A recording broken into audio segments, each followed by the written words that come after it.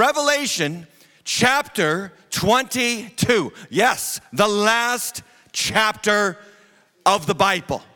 I've never preached on this chapter. I'm going to preach on it today. As we close out a series called Maranatha, this is the last message in this series. Take out your notes, it looks like this. Started this message series when our trip to Israel got canceled because war broke out. And so the title of the message is kind of in line with all that, How to Be Happy When Hell Breaks Loose. Yeah, all right, that's some kind of title right there. And you will notice on your notes that the book Revelation has no chapter number. You see that? Anybody see that? That means I am going to do something I've never done before. I am going to preach to you in one sermon the whole book of Revelation. All 22 chapters. That's the good news. The bad news is it's going to take me 36 hours to do it. So cancel your plans. No, we're going to do a flyover, a 10,000 foot view of this wonderful book. Stand with me at all locations, if you will. Here's the passage that we're going to read from verse 16 right through the end of the book. And when I saw this week, this passage, I was gripped. I was gripped with the reality that this is God talking to his people, last words that he wants to write down for all of church history. Here they are. Verse 16, I, Jesus, have sent my angel to testify to you about these things for the churches. I am the root and descendant of David, the bright morning star. And then look at this verse. This is the one that grabbed me this week. The Spirit and the bride say what? Come. Yes. And let the one who hears say, come. And let the one who is thirsty, what? Come. Let the one who desires take the water of life without price. I warn everyone who hears the words of the prophecy of this book, if anyone adds to them, God will add to him the plagues described in this book. And if anyone takes away from the words of the book of this prophecy, God will take away his share in the tree of life and in the holy city, which are described in this book. He who testifies to these things says, surely I am coming soon. Amen. Come, Lord Jesus. That's Maranatha. Come, Lord Jesus. The grace of the Lord Jesus be with all. Amen. And if you have a New King James Version Bible, verse 20 says this, surely I am coming soon. Amen. Even so, come, Lord Jesus. Even so. In other words, I've read the book. There's some darkness ahead. We got to go through it. When Jesus comes, it's going to get worse. But even so, Lord, come. We're ready to have you return to this earth. And everybody said, amen. This is God's word. Let's pray. Father, I ask in the name of Jesus that the Holy Spirit will lead my words. Set a guard over my mouth. Help me to speak. Help me to teach. Help me to lead your people to you. And may the words of my mouth, the meditation of all of our hearts be pleasing in your sight. Open our ears, soften our hearts, renew our minds, and help us to see Jesus. Him and him only. In his mighty name we pray. And everybody said, amen. God bless you. Have a seat in the Lord's house in the presence of each other. The Bible ends with an invitation. The Bible ends with the Spirit of the bride saying, come. No matter who you are, no matter where you come from, it could be your first week at Waters Church, it could be your 1,000th week. God wants you to hear him say, come. Be a part of this. I want you to be in my family. At the same time that God says, come, we say, come, Lord Jesus. So invitations all around at the end of the book. Jesus inviting you. We're inviting Jesus. And both Jesus and the Holy Spirit saying to the world, come. There's a door open through the blood of Jesus. The veil is torn. The way has been made. Good people can come. Bad people can come. Republicans can come. Democrats can come. Anybody can come. Drug dealers can come. Murderers can come. Addicts can come. It doesn't matter where you come from. You can come through the blood of Jesus Christ. And you want to come because if you haven't read the book of Revelation, it's going to get bad. It's going to get dark. Anybody have this feeling over their head? Everybody have this looming sense? Something is about to happen. Said that to the church last night. They were all like, And Saturday night tends to be a quiet church. And even they were like, I have a sense of there's this looming in my heart. Anybody bear witness to that? Something's going on. And the reason is, it's not a sense, it's not an intuition, it's not a gut feeling. What you are experiencing is an orthodox, 2,000-year-old biblical Christian doctrine. Something big is going to happen.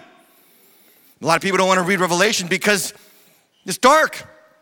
And I want to let you know that you should have no fear and no intrepidation about reading this wonderful book. This is a book that is here to help you, bless you, and empower you to be ready when Jesus comes. Revelation chapter 22, there it is. Amen. Come, Lord Jesus, the grace of the Lord Jesus be with you all. But this is why we're doing the whole book today. The bookends of the book are a beatitude. Now, what is a beatitude? A beatitude is a pronouncement of blessing on anyone who does what is said in the beatitude. So Jesus unpacks 9 beatitudes in Matthew 5. Blessed are the poor in spirit, for theirs is the kingdom of heaven. Blessed are those who mourn, for they will be comforted. Blessed are the meek, for they shall inherit the earth. Blessed are those who hunger and thirst for righteousness, right? And you can go on. Those are beatitudes. And the word blessed means makarios in Greek. It means happy, fortunate. If you do these things, you are happy, you are fortunate. And Revelation has a front end and a back end beatitude. The front end of beatitude is Revelation 1 verse 3. Blessed. Somebody say blessed. Makarios, happy, fortunate. That's what that means. Fortunate is the one who reads aloud the words of this prophecy. So I've got an extra blessing because I get to read this out aloud to you. That's my blessing. But notice, I'm not leaving anybody out because it says this, and blessed, this is for you, are those who hear, and then blessed are those who keep what is written in this book, for the time is near. The book of Revelation is the only book in the Bible, 66 books, the only book of 66 that says if you do it, if you read it, if you keep it, you're blessed. That's big. But it doesn't just begin like that, it ends like that. The last chapter, Revelation 22 verse 7 says, and behold, I'm coming soon. Again, makarios, fortunate, blessed is the one who keeps the words of the prophecy of this book. So Revelation is bookended with blessing. So we're gonna do the whole book. 3 quick facts so that I can teach you how to read this book. 3 quick facts. I want you to write these down. Number 1, Revelation is apocalypse. The word in Greek is apocalypsis. It's an apocalypse. When people say, oh, the apocalypse, they're talking about Revelation. The coming of Jesus, the end of the world according to the Bible. Now the word apocalypse means unveiling. It is an unveiling of what Jesus is going to do as his return begins, as he comes back. And the word apocalypse is referring also to ancient literature that was very familiar to first century Jews.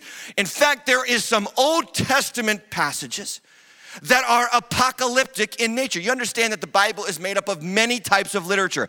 There's historical, narrative, there's poetry, there's wisdom literature, there's laws, there's covenants, there's old ancient covenantal, formulas in the text. You can't read the Bible like it's just one big long story. There's multiple kinds of genres. Well, there's a particular genre, very interesting kind of genre. It is what Revelation is. It is also what the last half of Daniel is. Many parts of Ezekiel are. Some parts of Ezra are apocalyptic. And what that means is that the scripture will use symbols, signs, and listen, numbers and names and time frames to teach you about something that is secret. This is really cool about Revelations. It's God's way of giving his people a message that only his people will understand. And you can't read the book of Revelation, and this is so important, I hope you hear this, end times buffs. I know who you are. You're in our church, and you love the end time. You've got a chart in your bedroom that has the millennium and the plagues, and you got all these dates and all these pins, and you've got a picture of Obama up there, and you've got Biden, Trump is somewhere, and everybody, everybody who's everywhere, and you are expecting Jesus at any moment, but you probably have a date in your mind as to when he's coming in, and you need help. Okay, I'm just telling you, I'm here to help you. Because you can't read the Bible, you can't read the book of Revelation without knowing the rest of the Bible.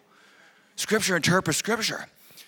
And so this is very important. So this is what the scripture says about Revelation. The first verse, it says the revelation of what? Of Jesus Christ. Notice, it's not the revelations. It's one revelation about one person. And that person is not the Antichrist. Okay, this is not your secret decoder ring to discover. Okay, if the next president is the Antichrist, or if, the head of the UN is the Antichrist or whatever. This is about Jesus. And it's for his servants. He wants to show his servants what will soon take place. Fact number 2, Revelation is about what always happens. Write that down. What always happens. Again, Revelation buffs, end times buffs. This book is not just about, I know you want to say it, but it's not true. This book is not just about the last 7 years of human history. There are 4 interpretive ways to read this book. And if you go to my channel on YouTube, youtube.com/TimHatchLive, I have done this series, 22-part series through the book of Revelation, verse by verse, interpreting the book through those 4 different views. The preterist view, which means AD 40 to AD 70. The historist view, which means AD 0 to right now. The futurist view, which means the last 7 years of world history, and the idealist view, which means it is just about a spiritual ideas that we must inhabit as we wait for Jesus' return. Those 4 views. But here's what I want you to understand about Revelation. The book itself tells us that it's not about the future only, and it's not about the present only. It's about the past, the present, and the future. Look at this verse, Revelation 1:19. It says, "Write therefore the things that you" what? "Have seen." That is the past.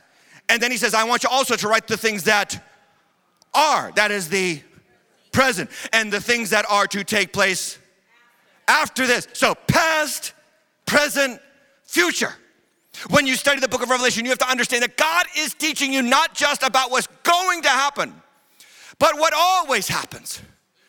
As the whole Bible tells us, the Bible is not a book about what happened in the past. The Bible is a book about what's happening right now. We are in a spiritual battle. The reason why we can't control our physical reality is because the physical reality is the fruit of the spiritual reality, and there is a war in the unseen realms against principalities and mighty forces of wickedness, and they're coming against you, and they're coming against nations, and we need to take up arms in the Holy Spirit. You can't fight a spiritual battle with physical weapons. So this is what the Revelation is about: past, present, future, and what always happens. And what always happens, are you ready for it? There's a war that's always going on until Jesus shows up. And the Bible says in Thessalonians, you know what? He's not even gonna have to pick up an AR-15. For all my South Carolina friends, amen. He's not even gonna have to pick up a rifle for all of my, northern New England friends, okay? The Bible says he's just gonna defeat Satan with the breath of his mouth. I love it. Jesus is gonna show up on a white horse, and he's gonna come out to the battlefield, and he's gonna go, done, Armageddon over. Let's get this party started. That's gonna be it. That's it. It really sounds cool. So anyway, number 3 fact. Revelation helps me understand the present in light of the future. And we need this now more than ever, because we are too tied, too strangled by our present. Some of you gotta listen to me. You're tied up in knots about what's going on, what's not working, where you are. This is where anxiety comes from. Some of you are tied up by the past. That's where depression comes from. You gotta live with the future in mind. You gotta live with the future in mind. A woman gets engaged, she's thinking about the future, thinking about the future. She's looking forward, not to what she was, not to who she is. She's making preparation. Well, the Bible says we are the bride of Christ. We're getting married. We're heading to a wedding. We're heading to a feast. Live with that in mind so that you can go through what you're going through right now. Too many people are tied, stranglehold. This phone keeps us moment by moment attached to the moment that we are living in. We need to put it down and pick up God's best-selling work and read the last chapter. Good things are on the way.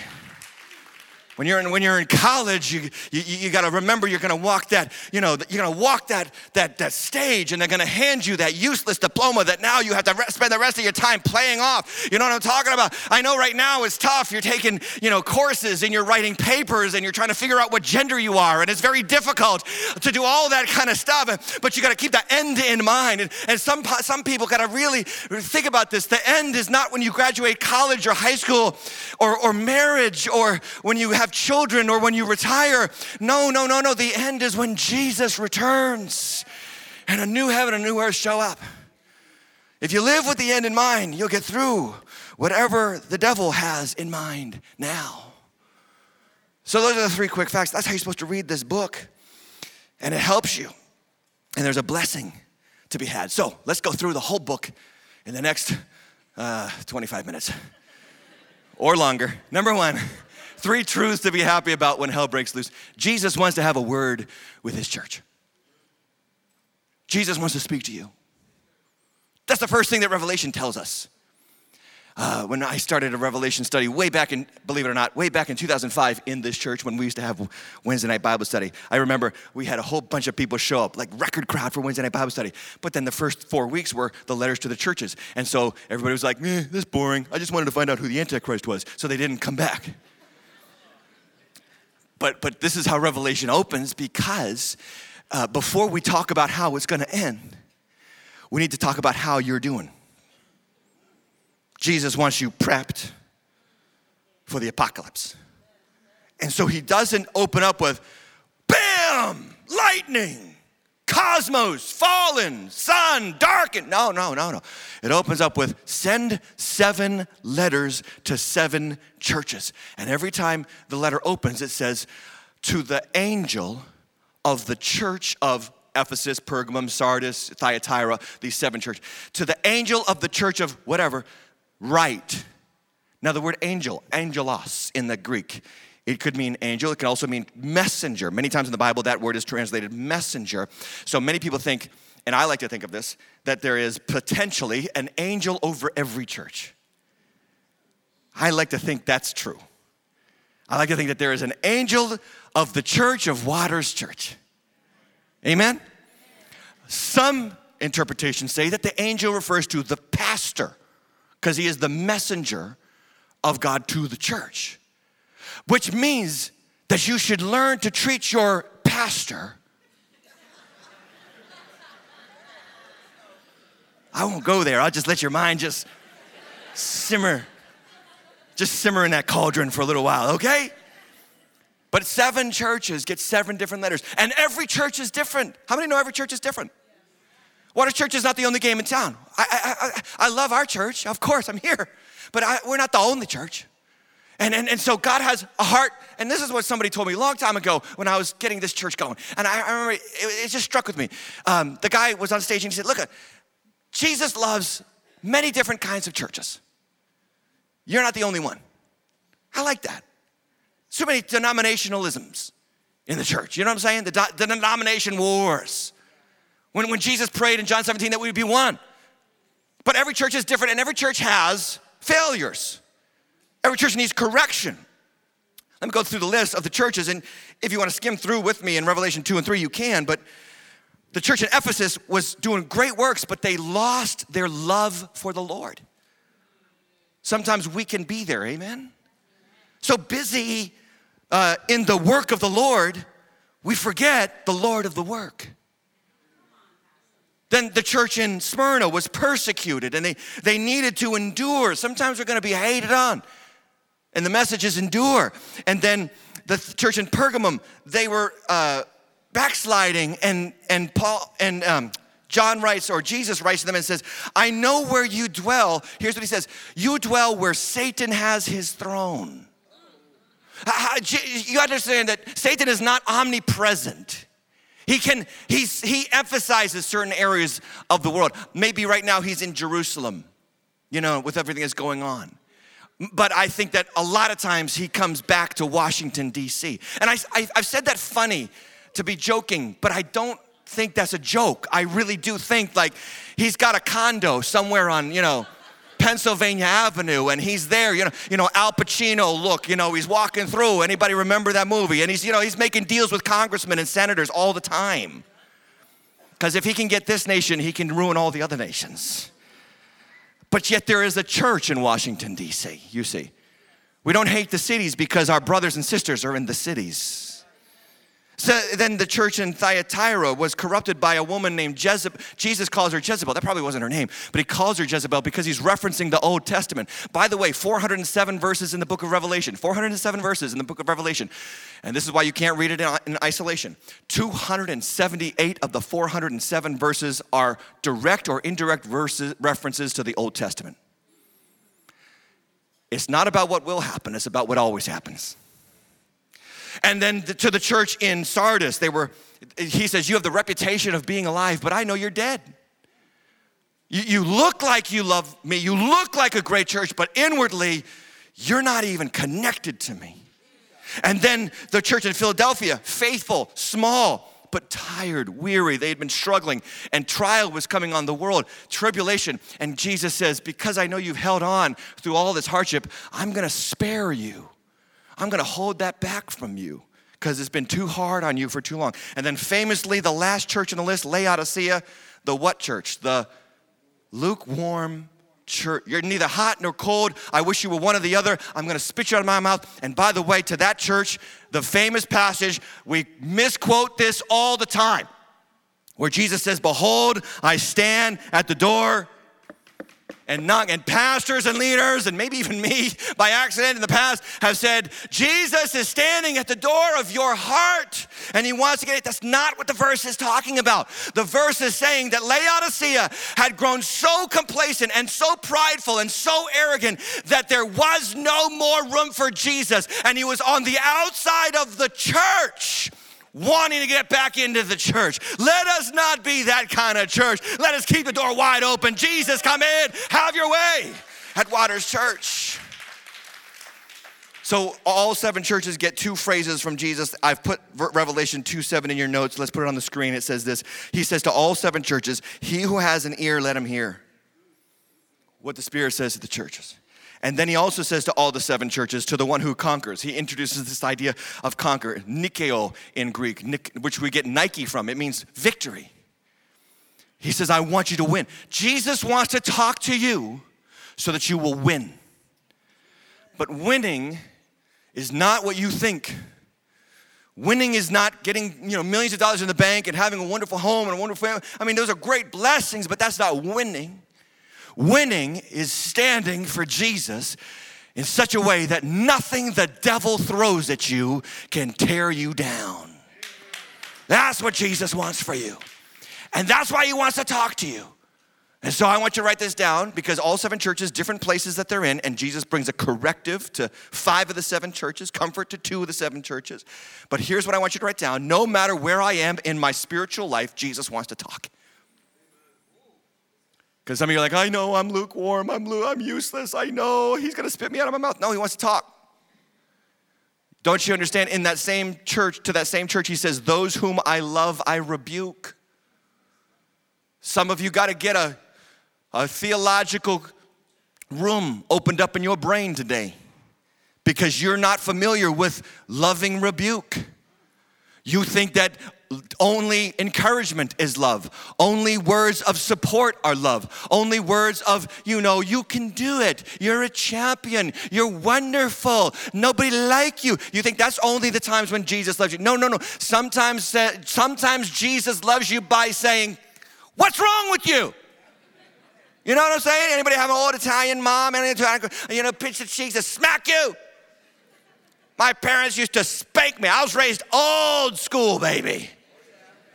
That's how you got under control as a child. Good old fat. Sometimes if I was really naughty, bare bottom spanking. My parents would be arrested today. But it straightened me out, got me right, put me on the right path. Thank God for the love of a spanking parent. I always have to qualify this with the saying, of course, that parents can go too far, and I'm not condoning that. But Jesus never goes too far. He will correct you. He will confront you. He will rebuke you because he loves you. Some of you are dead. You think you're alive, but you're dead. Some of you are sliding into sexual morality. God wants to pull you back. He's talking to you to pull you back onto the right. You know, in GPS, when you have your GPS, you go the wrong way. What does the GPS do? Reroutes. It doesn't give up on you. And I'm very thankful for that because I have no sense of direction. My GPS would be like, I cannot stand you anymore. I am out of here. You never listen. No, the GPS just reroutes. That's what Jesus does with you. He reroutes. Okay, you've gone off this road now, rerouting. And some of you, you're like somewhere in the woods. You're worried about some guy coming out with a machete at any moment. Yeah, you should be worried. You've gone off the path. Get back on. Write this down. If I can hear, there's still hope. Some of you are like, I shouldn't even be at church today. I feel guilt. I feel shame. No. What you feel is conviction. Conviction is not a curse. It's a blessing. Conviction is God's provision for your direction. Somebody should tweet that out. I did yesterday. You can retweet it for me. Conviction is God's provision for your direction. He wants you on the right path, on the right road. It doesn't give up on you. So this is the first part of Revelation that Jesus is like, look, church, it's going to get really bad. It's going to be like it has been in the past. It's going to be like it is now, but ad infinitum. Like it's going to get really bad. And all that you've seen throughout the course of human history with wars and plagues and pestilence and judgments and serious diseases and suffering, man, you ain't seen nothing yet. So if you want to make it through, you better listen to your shepherd who's here to correct you and reroute you and get your feet on solid ground. Point number 2.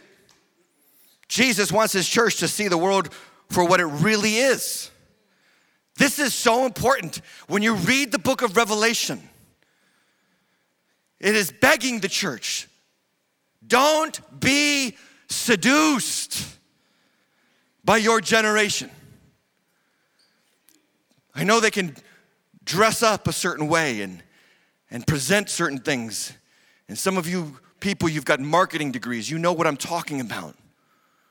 You know how to convince people that they need things that they don't really need. That's the world's system. We're going to get to that in just a moment, but let me back up and talk to you about how Jesus unpacks this for his church in some subpoints here under number 2. The first thing Revelation is going to tell us is this world is under judgment. Letter A. This world is, present tense, friend, under judgment. You say, I thought that judgment's coming later. It is on a whole nother level. But listen to me. The world is under judgment now. Now. And the world has been under judgment since Adam and Eve ate the fruit. Judgment came. And it came in Noah's day, and it came in Lot's day, and it came in Isaiah's day. This is nothing new. And so you have to understand something about the world. It could put all the lights and glitter on the most beautiful person and sing the most wonderful songs and entertain you and floor you and overwhelm you and tickle all your sensitivities in all the right places, but don't fall for it. The devil is not ugly. You know that, right? You got to understand that the Bible says the devil can disguise himself as an angel of light. He's beautiful. Ezekiel describes him. He's clothed with the jewels of all the glorious jewels of this creation. There was no one else like him. He was pinnacle of God's creation. And so the music of our age and the allure and the attractiveness of our age, don't you understand that it's just an illusion? It ends in death. And it ends in judgment. And one of the things that people fail to understand is judgment is not future, judgment is present. What does Romans chapter 1 say? That they decided not to worship God and they decided to worship created things as God. What does God do? He hands them over to what they want. Sometimes, This is going to sting. Sometimes God's judgment is he just gives you exactly what you want. And he lets you feel the pain that brings. You chase adultery. You're not just chasing pain. You're chasing hell. You're chasing pornography. You're chasing hell. You're chasing money and greed and fortune. You're not chasing the good life. You're chasing hell. This is what Revelation is begging us to see. Revelation 3:10, he says, because you have kept my word about patient endurance, I will keep you from the hour of trial that is coming on the world. This is Revelation 3. We haven't even started the revelation. We haven't even started the plagues yet. He's already talking about judgment. Jesus said when he went to the cross in John 12:31, he said, now. Somebody say now. He says, now is the judgment of this world. What do you see on the streets of America's cities right now? Tent cities, homeless encampments. It's growing. What do you see with our open borders and who knows what kind of drugs are coming into our country? Left, right, and center right now. What do you see in our university system when you have confused professors confusing the kids and tearing them away from their parents? What do you see? You don't see just society. You see the judgment of God. And God is saying, come out of them. You are my people. You are not sons and daughters of this generation. You are sons and daughters of the Almighty Father in heaven. Come away. This is why 1 John chapter 2, verse 15, it says, do not love the world or the things in the world. He says, if anyone loves the world, the love of the Father is not in him. For everything in the world, he says, the desires of the flesh, the desires of the eyes, the pride of life, it's not from the Father, it's from the world. And then this verse, and the world is what? It's passing away with its desires. But whoever does the will of God abides forever. Come on out of this generation. Young people, don't let what's cool in your age be your regret in the age to come. Don't fall for the looks and the attraction. This is what the devil's been doing for thousands of years. You understand? He's very good at it. He's had a lot of practice. And he allures you and tries to swallow you. But judgment is coming. I've been to Pompeii. Pompeii is just south of Naples, Italy. It sits in the shadow of Mount Vesuvius, a volcanic mountain.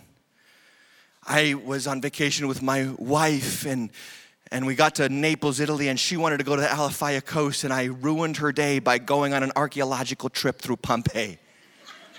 I said, honey, I'm sorry, but this is for the Bible. This is for my work. I got to do some work. I'd always wanted to go there and the archaeological ruins of that city. You understand that Pompeii was the summertime resort for Roman elite in the first century. Judgment always comes. Here's how that works. In AD 33, Jesus Christ was put on a cross, handed over to the Romans by the Jewish leaders.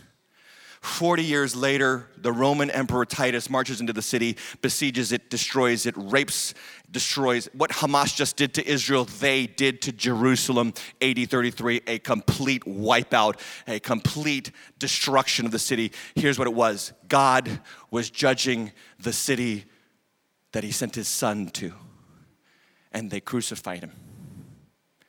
And then, this is the most amazing thing. Are you ready? That happens in AD 70. 9 years to the day that Titus entered Jerusalem and destroyed it, Mount Vesuvius erupted. It erupted and wiped out the city of Pompeii instantly. And the Roman elites who destroyed the city of Jerusalem were judged for their mistreatment of God's people in that city. Judgment ping-pongs from nation to nation and people to people as God keeps showing us the error of our ways. And ironically, in Pompeii, it happened in August during a festival for Caesar Augustus, whom the Roman elites had just decided was God. And God had the last word. Revelation is not about what happens next. It's about what always happens. Don't be allured. This world is under judgment. Let her be. This world is a devouring beast. This is not happy speech, but it's true. This world will chew you up and swallow you if you let it. This is why your wage against sin, your war against sin has got to be taken seriously. It is a war for your soul. And so there's three images here that I got to unpack. First, a ruling dragon. Write it down. First symbol. And again, apocalyptic imagery. Symbols, numbers, names all mean something different than what you think. A ruling dragon, Revelation 12:3, and another sign appeared in heaven. Behold, a great red dragon with 7 heads, 10 horns. 7 means completion. Horns means he's going to rule. And he has 7 diadems. That means he had crowns on the 7 heads. So he has complete rule of this earth. And it says his tail swept a third of the stars out of heaven. This is hearkening back to when Lucifer rebelled against God in heaven and took a third of the angels with him down to where? Down to earth, not to hell. Down to earth. Where are the fallen angels? Here, in chains, in bondage. Yes, helping Satan deceive the nations. And the dragon stood before the woman. Who is the woman? I will shorten the illustration here quickly for you. That's the nation of Israel. That is the Jerusalem, the Israeli people, the Jewish people through whom came Jesus Christ. And it says the woman was about to give birth so that when she bore the child, the dragon might devour it. Okay, this is a picture of Satan. He has authority on this earth, or at least it appears that he does, because John sees the diadems, and he sees the crowns, and he sees the heads. And then he sees that he wants to devour, and then it goes after, later on in the passage, it goes after all the people of God who follow the child that was born to Israel. And this is what you have to understand, that there's a dragon that's coming after you. And he rules, and yes, he has been given authority over this world. How? Because Adam and Eve abdicated their authority and gave it to him in the beginning. And so, listen to me very carefully, though. This is the best part. I love the fact that the Bible says he's a dragon, because here's what you need to know. Fact number 1 about dragons. Are you ready? Fact number 1. They don't really exist. Here's what that means. Satan's rule looks real, but it doesn't really exist, because we know the one who rules over Satan, and we are connected to the one who rules over Satan. That means that nothing Satan throws at you, God has not allowed for you. And if he allowed it for you, there must be an ultimate reason and purpose in it for you, that he might produce something through you and in you. And that means that all things work together for the good of those who love God and are called according to his purposes. And by the way, this devil, this dragon, has no authority over you, because just skip down to verse 10. It says, and I heard a loud voice in heaven, now salvation and power and the kingdom of our God and the authority of Christ have come. For the accuser of the brothers has been thrown down, who accuses them when? Day and night. You feel guilt, you feel shame, you feel accused. That's because the devil's after you. He's the accuser of the brethren. He's been thrown down, who accuses them day and night before God, and they have conquered him. They didn't lose to him, they conquered him. How? By the blood of the Lamb and the word of their testimony, and they love not their lives even unto death. In other words, even if you have to kill me, devil, I'm not bowing the knee. Jesus Christ is Lord. That's how you conquer, that's how you win. The second symbol is a blasphemous beast. Now, when we talk about a blasphemous beast, and the book of Revelation is all about this beast, a large part of it is about this beast. Blasphemy means that you claim to be God. So what Revelation is telling us is that there are going to be people who will claim to be God. Not just in the future. Now, and as it's always happened in the past. Look how this blasphemous beast comes about. Verse 1 of Revelation 13, I saw a beast rising out of the sea with 10 horns and 7 heads. That's referencing back to the dragon, with 10 diadems on its horns and blasphemous names on its heads. Multiple rulers will come to the world and claim to be God. And the beast that I saw was like a leopard, his feet like a bear, his mouth like a lion's mouth. And to it, the dragon gave his power and his throne and great authority. This is a picture of what always happens. And the God of this world makes his rule seem real, by giving certain people his authority. And those authority structures, we call them the government. Hello, COVID people. You know why the government always wants to control you? Because it's ruled by one who wants to control you. I'm still shocked we all did it. We all stayed home. I'm still shocked. Anybody like that? Anybody with me on that? Like, I can't believe we did it. What were we thinking? Never again. Hashtag never again. Never forget.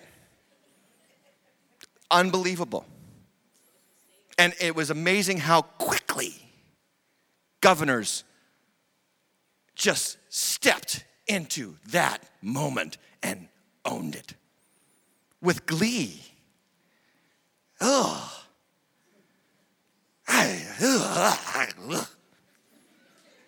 Where does it come from? The devil.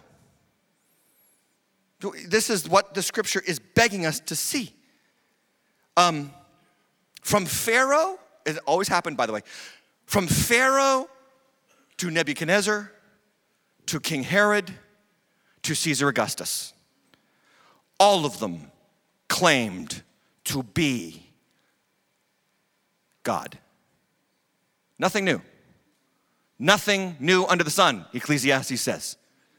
And you know when government really gets intimidated? When someone works for government who believes that God is actually in charge.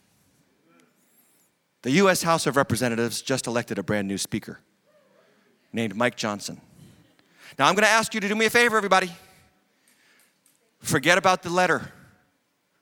The R or the D is irrelevant. Just forget about that for a moment. Just shelve that. You can pick it up later on your way out the door.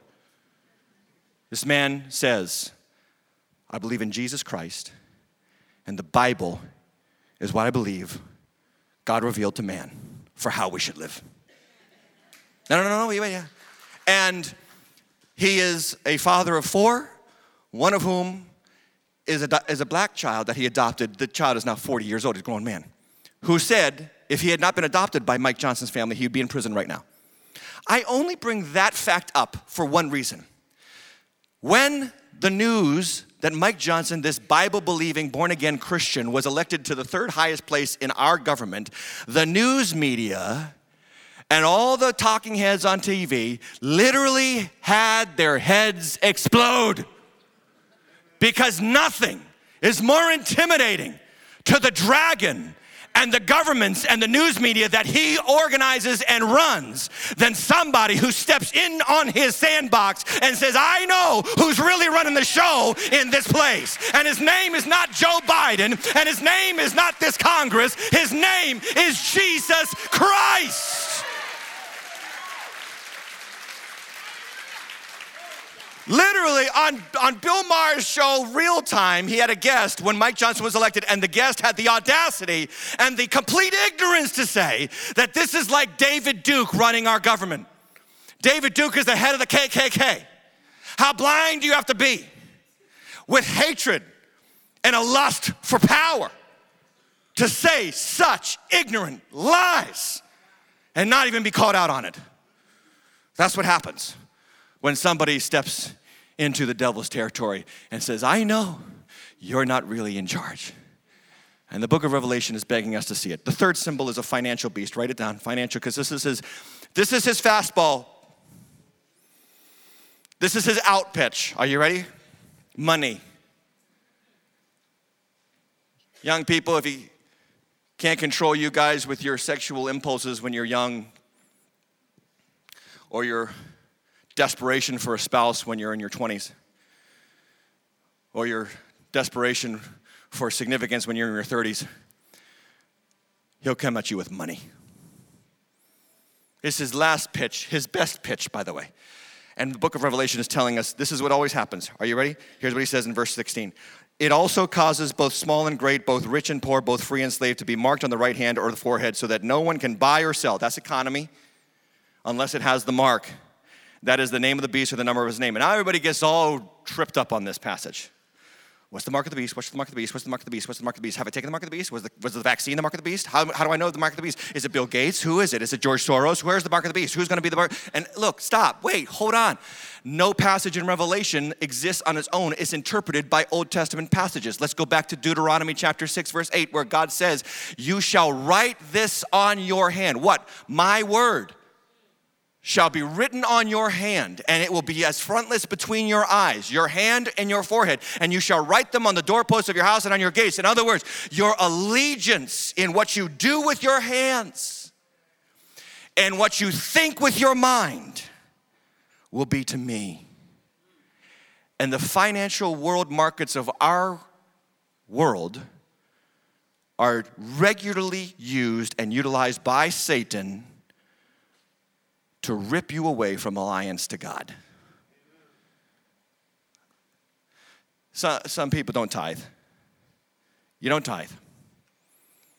And here's what you do. You say, the church just wants my money. That's why I don't tithe.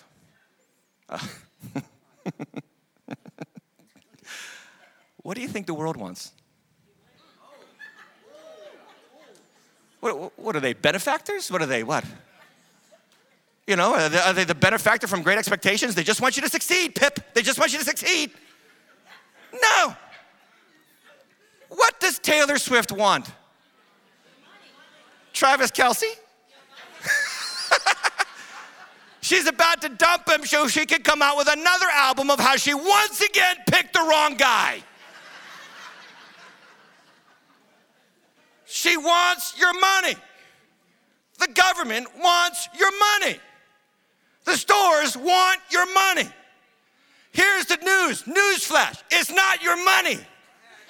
It's God's money. Put God first in your money and watch God bless his money. This is what the beast is doing, throwing the fastball. And some of you are swinging and missing time and time again in life. Question, who do you trust, the God of the government? Write it down. That's what this is about. It always happens. It's not just going to happen, it's happening now. A fight for your soul with the heartstrings of financial opportunity. Lastly, letter C, this world is a seductive trap. Now, I was very tempted to put this world as a seductive whore. But I felt very bad about having you write down whore in church. So the last minute I said, change it to trap. But here's why. It really should be whore. Look at the verse in Revelation 17, verse 1. Then one of the angels who had the seven bowls came and said to me, come, I will show you the judgment of the great prostitute. A synonym for prostitute is? Yeah, you just said it in church. There you go. All right, so this is how we're supposed to see the world. What is a prostitute interested in? Money. She doesn't love you. That new car that you so desperately wanted to buy does not love you. And remember that, because 3 years from now, Cheerios will be stuck in the ventilation system and it will smell like your socks, and you'll say, I can't believe I still owe $40,000 on this piece of junk. It doesn't love you. This world is a whore, playing the heartstrings of many people. It says she sits on many waters. That means that she's everywhere. With whom the kings of the earth have committed sexual immorality. These are pictures, friend. These are pictures. The kings of the earth, including this country, are in bed with the devil. The insider trading, the amazing acumen that our congressional leaders have when picking and choosing stocks. It's astounding. They're in bed with the whore of Babylon. Don't be misled. It says they've committed sexual immorality, and with the wine of sexual immorality, the dwellers of the earth have become drunk. This is a picture of the world, and it's a picture of sexual immorality, which will heighten as the end approaches. It used to be back in the old days, you would have to shamefully go to the corner market and pick up one of the cellophane-wrapped magazines in the back of the rack and bring it to the front and let somebody know that you were interested in pornography. Today, you can just get it on your phone instantaneously for free. What is that? That's the dragon. It's an illusion leading you to hell. You understand that legalized pedophilia is just a few decades away.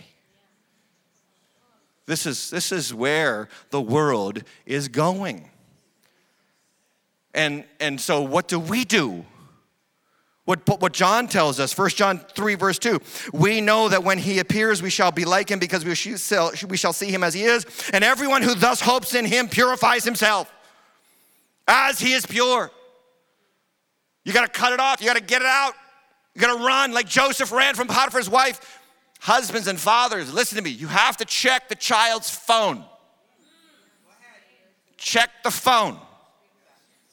Guard the gates of your house. I don't want to. I'm afraid of what I should find. Yeah.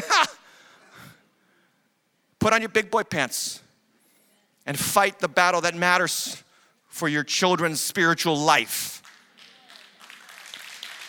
I had a young guy who's expecting his second child ask me last night at our coffee house, what advice do you give me as I start to embrace my second child? And I said, very simple, get you and your household to church every single weekend. Let your children see you love Jesus. Fathers, that's how you raise your children in the fear and the admonition of the Lord. There's more to it, but that's number one. Then lastly, and point 3 is short, so don't worry. Jesus wants anyone who hears to come home. The last thing that Revelation says is come. And if you're feeling estranged from this world, and some of you are here today or you're online or you're watching from one of our locations and you feel like an orphan, you've got an orphan spirit in you because you tried to get adopted by this age and this age does what it always does. It chews you up and it spits you out and it's left you with an orphan spirit. And here's what Jesus, your Savior, your God, says to you. I want you. I still want you. I want you with the dirt and the scars and the wounds. I want you with the anxiety. I want you with the depression. I want you with the suicidal tendencies. I want you with the loneliness. I want you with the addictions. I want you with the failures. I want you all. I want all of it. And here's what I'm going to do. I'm going to bring you into my house. And I'm going to wash you from the top of your head to the soles of your feet. And I'm going to heal you. And I'm going to wrap your wounds up. And I'm going to wash away the dirt and the shame and the fear and the guilt. And I'm going to take the anxiety and the worries off of your shoulders. And I'm going to bear them on myself. And I'm going to take all your cares because I care for you. And I'm here to do this for any single person who hears my voice. Come. Come. I end with what I opened with, Revelation 22:16. I, Jesus, have sent my angel to testify. Let the one who hears say, come. Let the one who is thirsty come. Let the one who desires take the water of life. And to close it all out, I skip the last verse. You can see it's a new heaven and new earth. That's what Jesus is coming to build. No more fear, no more tears, no more hate, no more animosity. He's going to wipe every tear from their eyes. Death shall be no more, neither shall be there mourning, crying, pain. The former things have passed away. Here's what I want you to write down, sermon in a sentence. Revelation helps me see the end from the beginning, to know that history is in God's hands and that Jesus guides me home. So I don't know what you're worried about, but you really don't have anything to worry about if Jesus is in your life, if he's the Lord of your life, if he's God, he's got you. And more importantly, if he has not yet got you, he wants you.